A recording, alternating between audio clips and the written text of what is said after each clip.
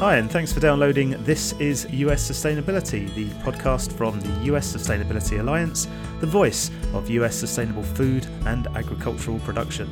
I'm Russell Goldsmith, and in this episode we're returning to the Deep South as part of our special series recorded in Louisiana. This time we're talking about Louisiana's disappearing wetlands and the pioneering work to protect and restore them. You'll hear highlights from my visit to the Center for River Studies in Baton Rouge, a collaboration between Louisiana State University and the Coastal Protection and Restoration Authority. And I toured the center as part of the USSA's European media trip and saw its physical, movable model of the lower Mississippi River. It's hugely impressive, huge being the operative word. It's over 10,000 square feet. I also got the chance to chat to Greg Grandy, the Deputy Executive Director at Louisiana Coastal Protection and Restoration Authority.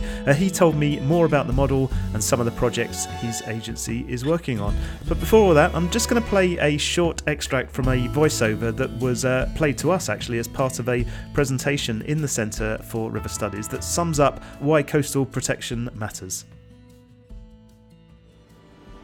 Louisiana's coastal wetlands make up approximately 11% of the state, and if you consider only the dry land that we can walk on, our state looks much different. Together, man-made and natural factors create a powerful threat that has claimed vast portions of coastline. Every single day, we lose some of what makes this region so special, and it's more than many people realize. When you consider the staggering challenges we face, it's only natural to wonder if the fight is really worth it. In the end, we believe the threat to our communities of continued land loss is simply too high. According to the latest scientific models, if we do nothing, even a moderate land loss scenario over a 50-year period shows an additional 2,250 square miles of our coast at risk of disappearing. Fragile grasses of the Chenier Plain die and become open water. Barrier islands become submerged, allowing the Gulf of Mexico to completely overtake the critical bays and estuaries that are vital to our way of life. And some coastal communities will be lost altogether. The Coastal Protection and Restoration Authority was created to develop and implement a comprehensive master plan to protect and restore our coast. CPRA brings together numerous stakeholders, from everyday citizens and universities to private sector companies and government entities, to find and carry out solutions that work. Since 2007, CPRA has completed or funded construction of more than 100 projects, benefiting tens of thousands of acres of land, improving hundreds of miles of levees, and building more than 50 miles of barrier islands and berms. Through the work of many, Louisiana is building a blueprint for success. Our restoration strategies use our knowledge of naturally occurring functions to build, maintain, and protect precious land and ecosystems. This includes controlling salinity and its negative effects on animal and plant life, diverting sediment to where it's needed for land and marsh building. At points all along our treasured coast, we've seen true progress and built solid momentum, but there's much more work to be done.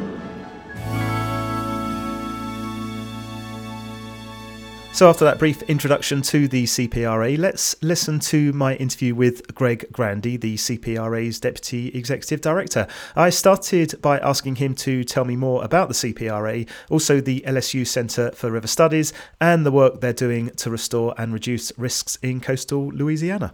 Our agency is charged with providing protection for our coastal communities and restoring our ecosystem in coastal Louisiana.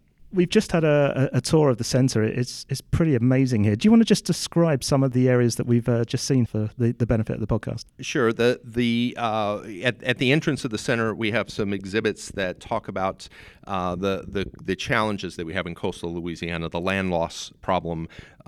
We've lost over 2,500 square miles over the last 100 years of wetlands in coastal Louisiana, and the challenges that has for our communities and some of the projects that we're working on to help mitigate the impacts of those challenges. Who are the visitors that you have here?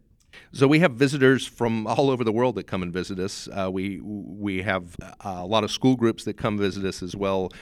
This is part of the curriculum that they study in school about our environment, but also some of the works that we're doing to help restore our ecosystem in Louisiana. We also have folks from all over the world who study land loss problems. We're hosting a group next week from Bangladesh. We had a group from Singapore a few weeks ago. So people come to learn from this, and at the same time, we're learning from them. Amazing. And just explain how the work that you do here actually builds climate change resilience. So our coastal wetlands are challenged. We've had significant land loss problems, and we project those land loss problems to continue into the future, particularly as sea level rise is increasing. And at the same time, in coastal Louisiana, in our deltaic areas, the land is sinking. So that's a bad combination for the future. So as part of our program, we look ahead and we create a master plan, a 50-year plan. So we're looking at not only what are the conditions today, but we're looking forward as well on what will the conditions be in the future and how, as that land changes, how that impacts the water levels that come in from the storms that we see in the Gulf of Mexico. You've got one of the world's largest movable bed physical models. How does that all work? Sure. So the model, and that's kind of the centerpiece here at the Center for River Studies. It's a working model. So students from Louisiana State University work with folks on our staff to help evaluate how sediment moves through that model in the Mississippi River and how it can be harnessed to help build land, to reconnect the river to the floodplain in areas that had been leveed, and they were levied to provide protection for communities that are there. But that protection also prohibited that sediment from renourishing the marsh. So in certain targeted areas that we're able to go into, if we can have a controlled diversion in those areas, reconnect the river to the floodplain, get maximum use of the land building capabilities of the river, and then those wetlands not only provide benefits for the ecosystem, but provides protection benefits for the communities that are behind the levees and behind those wetlands. On our tour just earlier, you were talking through a number of the different projects you're working on. Can you just highlight a couple that you might want to focus on? Sure, and one of the projects that's a big project is the Mid-Barataria sediment diversion. It's one of the largest projects that we've been working on in Louisiana, and again, that's one that reconnects the river to the floodplain.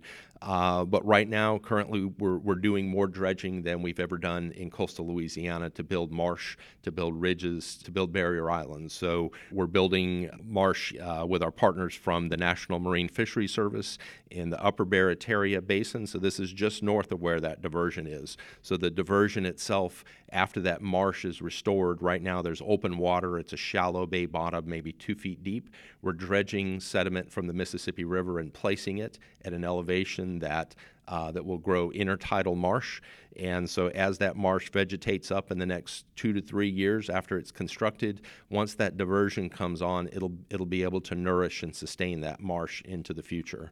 One of the other projects, and I discussed with the group that was here today, was the restoration of habitat on Queen Bess Island. So this is a project that was funded with some of the fines from the Deepwater Horizon oil spill.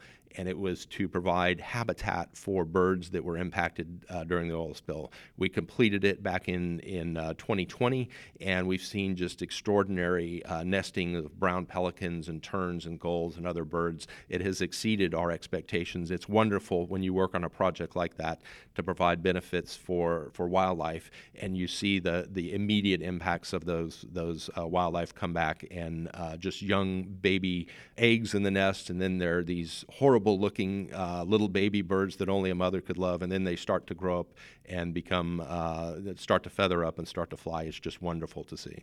You just touched on funding there. Listening to these projects that you've got going through, and also, I mean, the incredible facility that we've just had a wander around. I mean, how do you actually fund all that then? Sure. So there's funding from besides the fines from the civil and criminal fines from the oil spill.